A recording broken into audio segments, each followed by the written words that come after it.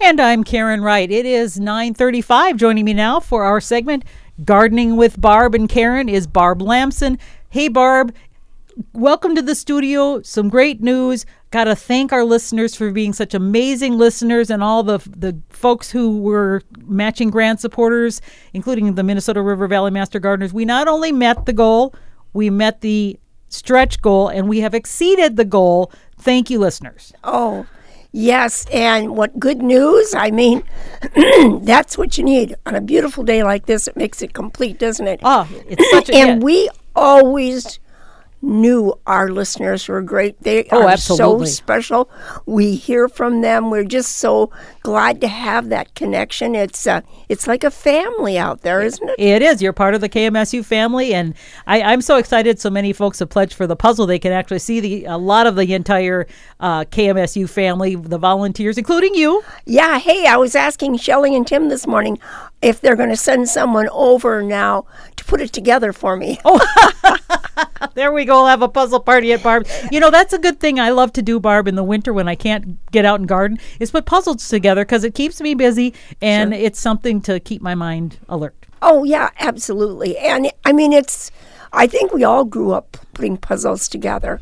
And if you came from a family like I did of six siblings, and we worked on puzzles together in the wintertime. Oh, we did too. Our family, that was a big thing. We get together. And my sister now, she's still into it so much that she's got, I don't know, dozens and dozens of 1,000 or more puzzles that have been glued together that are lining her basement walls. I've seen that. I've seen that. That's beautiful. Yeah. Yeah. Exactly. So she's done, I mean, she does like the 4,000 piece, and it's just, she's nuts about it, and she's so good at it with her husband. They can out-puzzle me any day. Oh, sure. Well, talking about puzzles, our weather has really been a puzzle for gardeners this year. And so dry and I cold and hot. And I've been so confused about this fall. Yeah. Because we did have a hard frost. It was 19 degrees one night. It froze most things, and that's what we call a hard frost. So then, after a hard frost, normally we put down our mulch to protect the plants. But do you know the soil is still 52 degrees? Yes, it is. As a matter of fact, I just looked that up. Yeah, 52 I just degrees. Looked it up this morning. So it's not frozen. No, it's not. It's not. And so, out of desperation and looking at my notes, I decided to call Shane. Shane Bugeja. Yeah, he's at our extension. Bugeja. I think it's Bugea. That you're probably right. Right, it is. And the soil temperature yesterday was 53, according to the Minnesota Climatology Group. And I might as well give you the bad news about rain, too. We've had 13.20 inches. And how short is that? We normally get 30.87. That's way 17 down. Inches, yeah. So it's the climate change is here, and it's affecting us, and we can't do things the way we've always done them. So this is what Shane had to say about putting down this mulch. He said, while the soil is starting to cool down, and this 53 degrees is at 6 inches, so it's still warm all the way down, which isn't too surprising because there's a correspondence between the nighttime temperatures and what the soil temperature is, how fast it's dropping.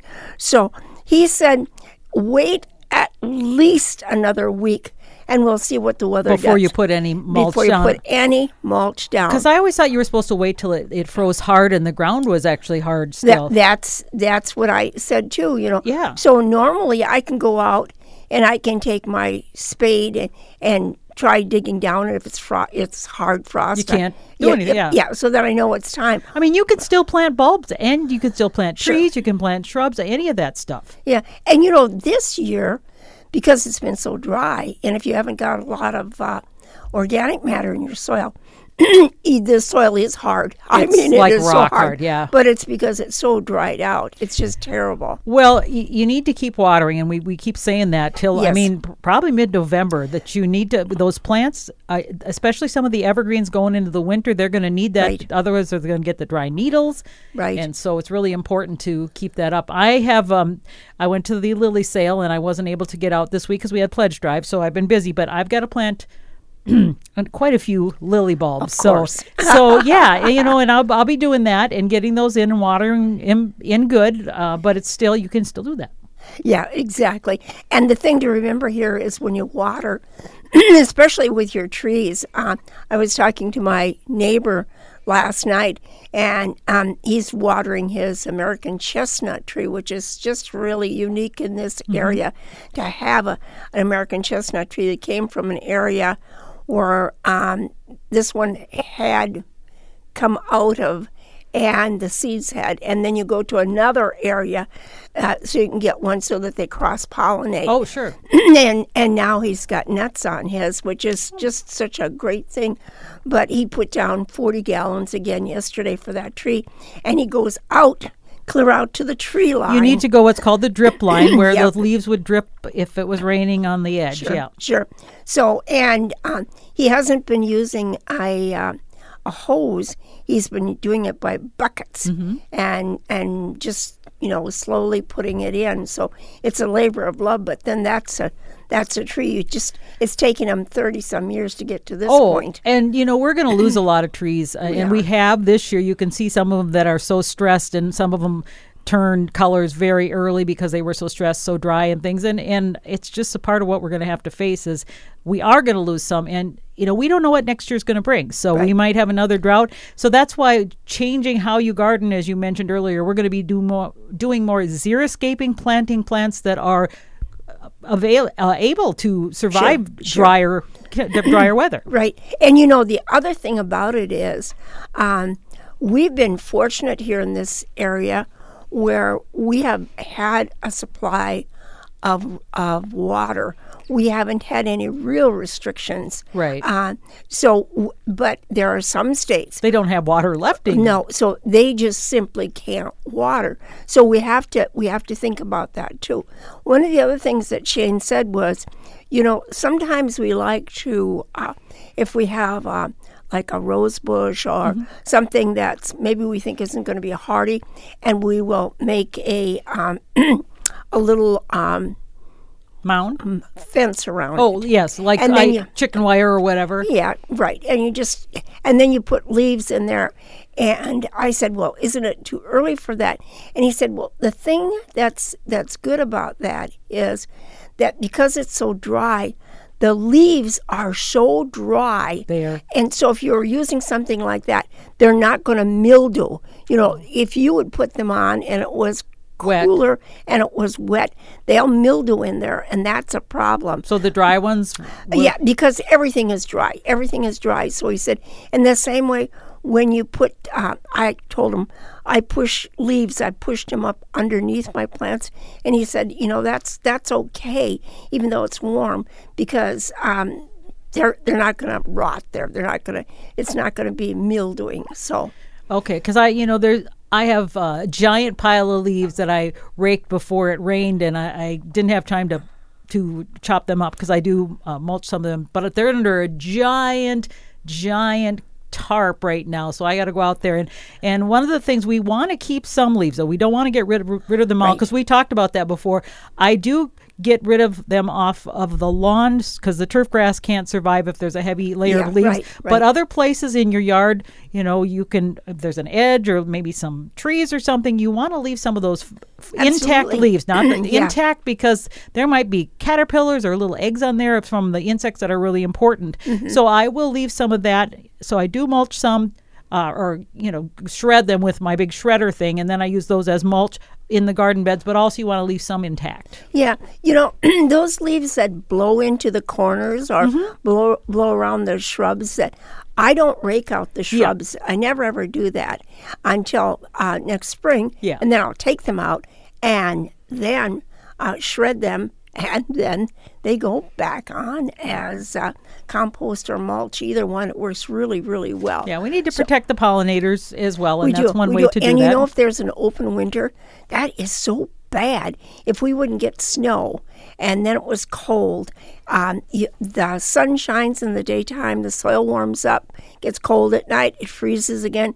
And with the trees or the perennials, all of this change in the soil temperature day and night is what's so harmful to our plants. Right. It's that change. See, I saw a statistic I thought was really interesting. According to a NASA estimate, there are around 40 million acres of lawn in the continental United States. So that makes turf grass the single largest crop that we grow. And that's really a disproportionate ratio of lawn to garden, and that's the main reason we have to rake, mow, and blow. And to mimic the natural ecosystem that an animal needs, a layer of leaves needs to be at least a couple of inches thick. And, of course, that's too much of a good thing for your turf grass to handle. But research has shown that lawns actually benefit from a thin layer of leaves, and the rest can be piled up around, like you mentioned, your shrubs and trees and perennials, and won't have any bad effects. So, it's okay to have a few around here and there. Sure it is. I see the leaf vacuum. City vacuum sucker upper was out, and they were getting them all up. But I also noticed, we should talk about curb and gutter. What is the difference? Yeah. So the curb, when they put a new street in, you get billed for curb and gutter. Right. Well, the curb is where your lawn meets the cement. That's about what? 6 inches higher I would say so. Than the gutter, which is the part where the water and things run. Where you walk, yes, or it goes into the city sewer. That's where the drain spots areas are. So they want you to keep those leaves right up on the curb. On the curb, so on top of the curb.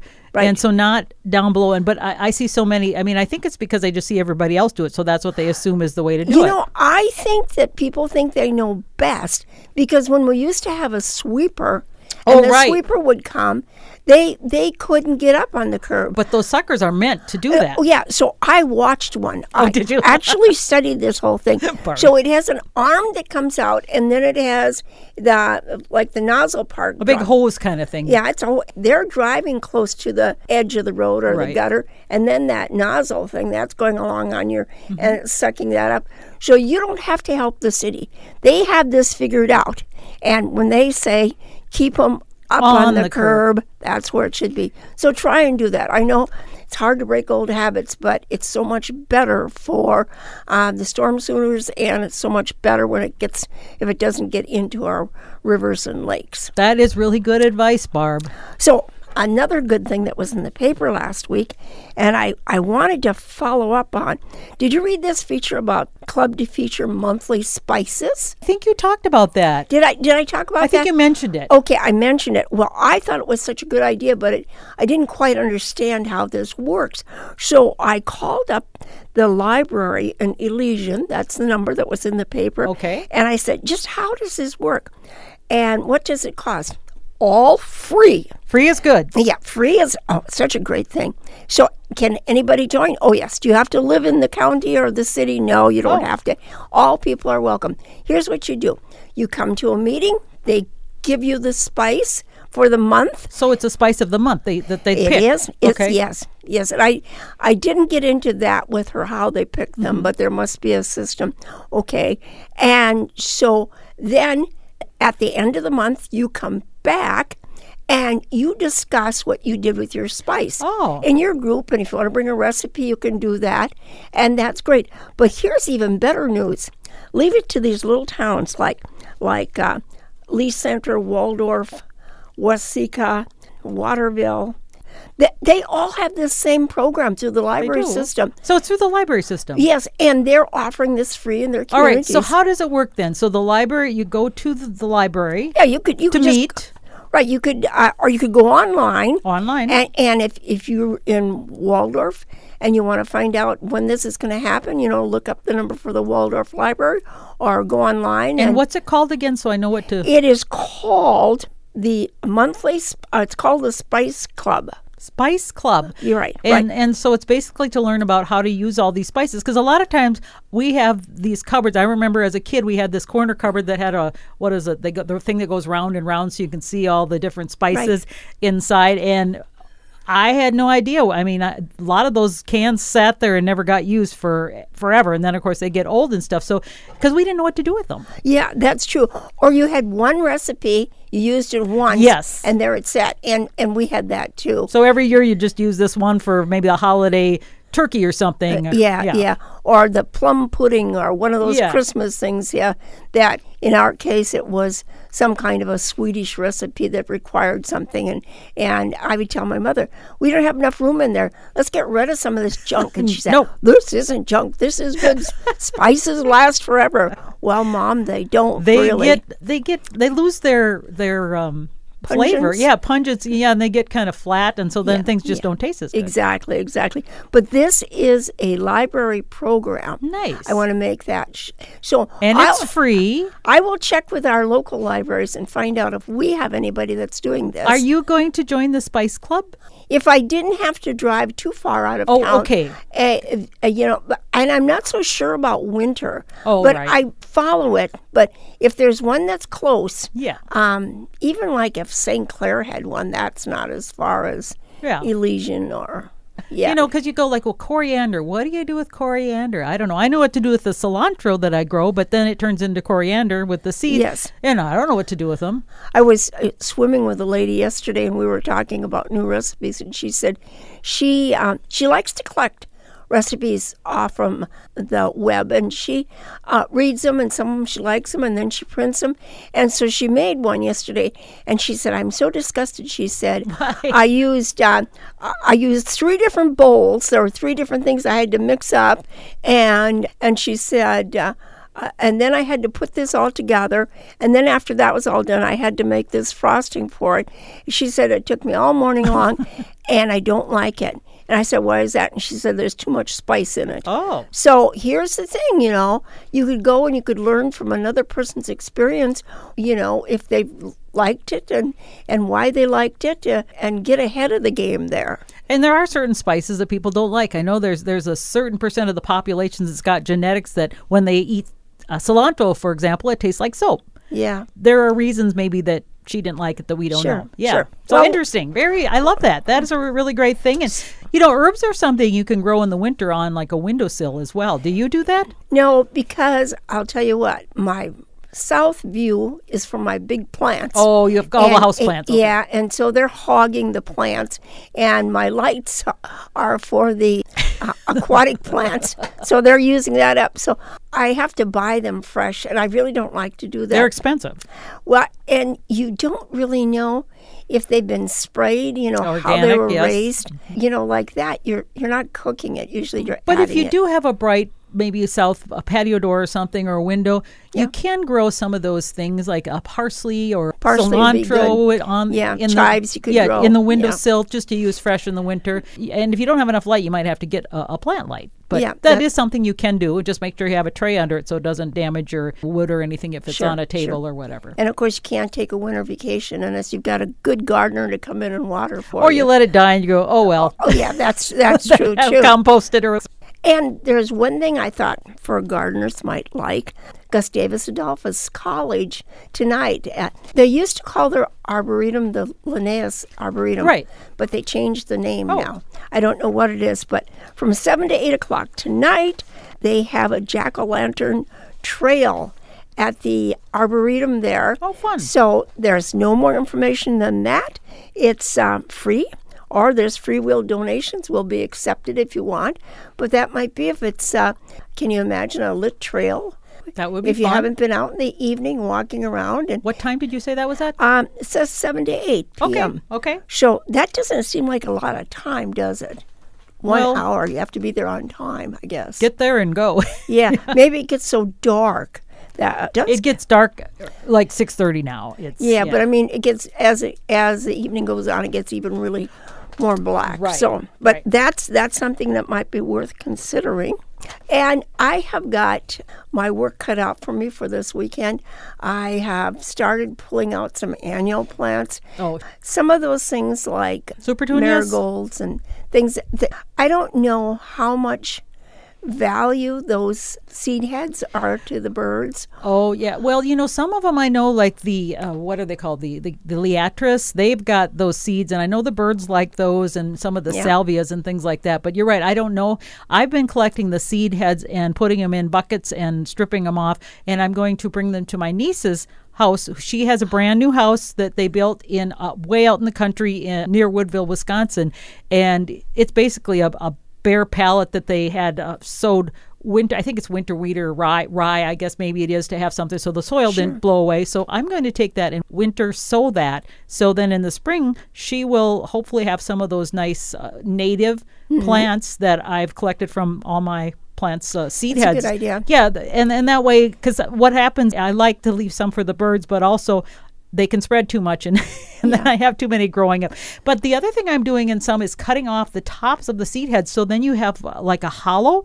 So then the bees can go in there and lay their eggs and things like that. So that's another thing, is to leave those hollow stems, because that's really important. Now, habitat. a lot of things, though, like the marigolds, once that 19-degree temperature, that frost, once we got that, they're mush. They're just laying on the ground. Right, yeah. So if I get those out, then I'll have to cover the bare soil up with. Do you compost them? Because the thing is, if you compost them, you get all the seeds and things, unless it gets hot enough. Or do you put those in maybe just the brush dump? I have a place back by my fence, and honestly, I put them there. Okay. They're already watery and mushy. Yeah. And over the summer, they'll just disappear. You don't want to put a lot of seed heads, even if from any flower, into your compost pile, because honestly, they will grow. It seems like they are so vigorous, they will grow.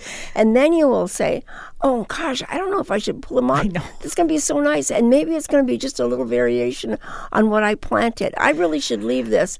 And pretty soon you can't tell what's what. Every year, our compost pile ends up to be a big pumpkin growing pile with some sort of squash or something, because if you put like the old pumpkins in there and you compost them, the seeds survive, and then sometimes we get actual plants or produce off of that, which is like, we'll just leave it here. Yeah. If you've got space, you can do a lot of different things. If you don't, I mean, that's really sad. But you don't have to be, it's not like cleaning house.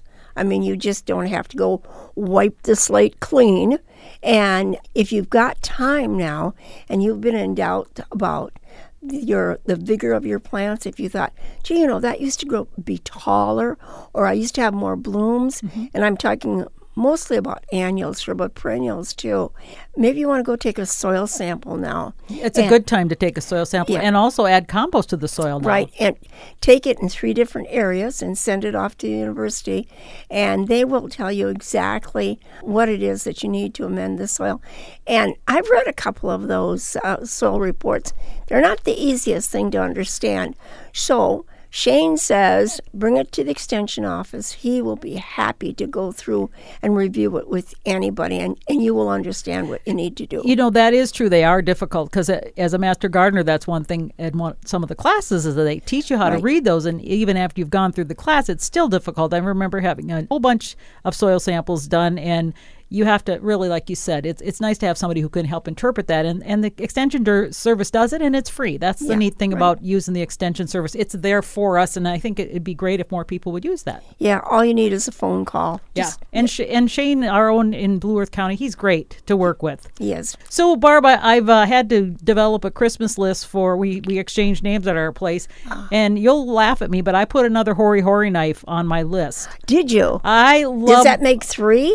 Yeah, it'll make 3, but I can just never have enough. Right. Well, here's the thing. You've got 2 places, too. Right. So we have 2 because of the Garden at Good Counsel, and we would keep one with the garden tools that went up there, and then one at home.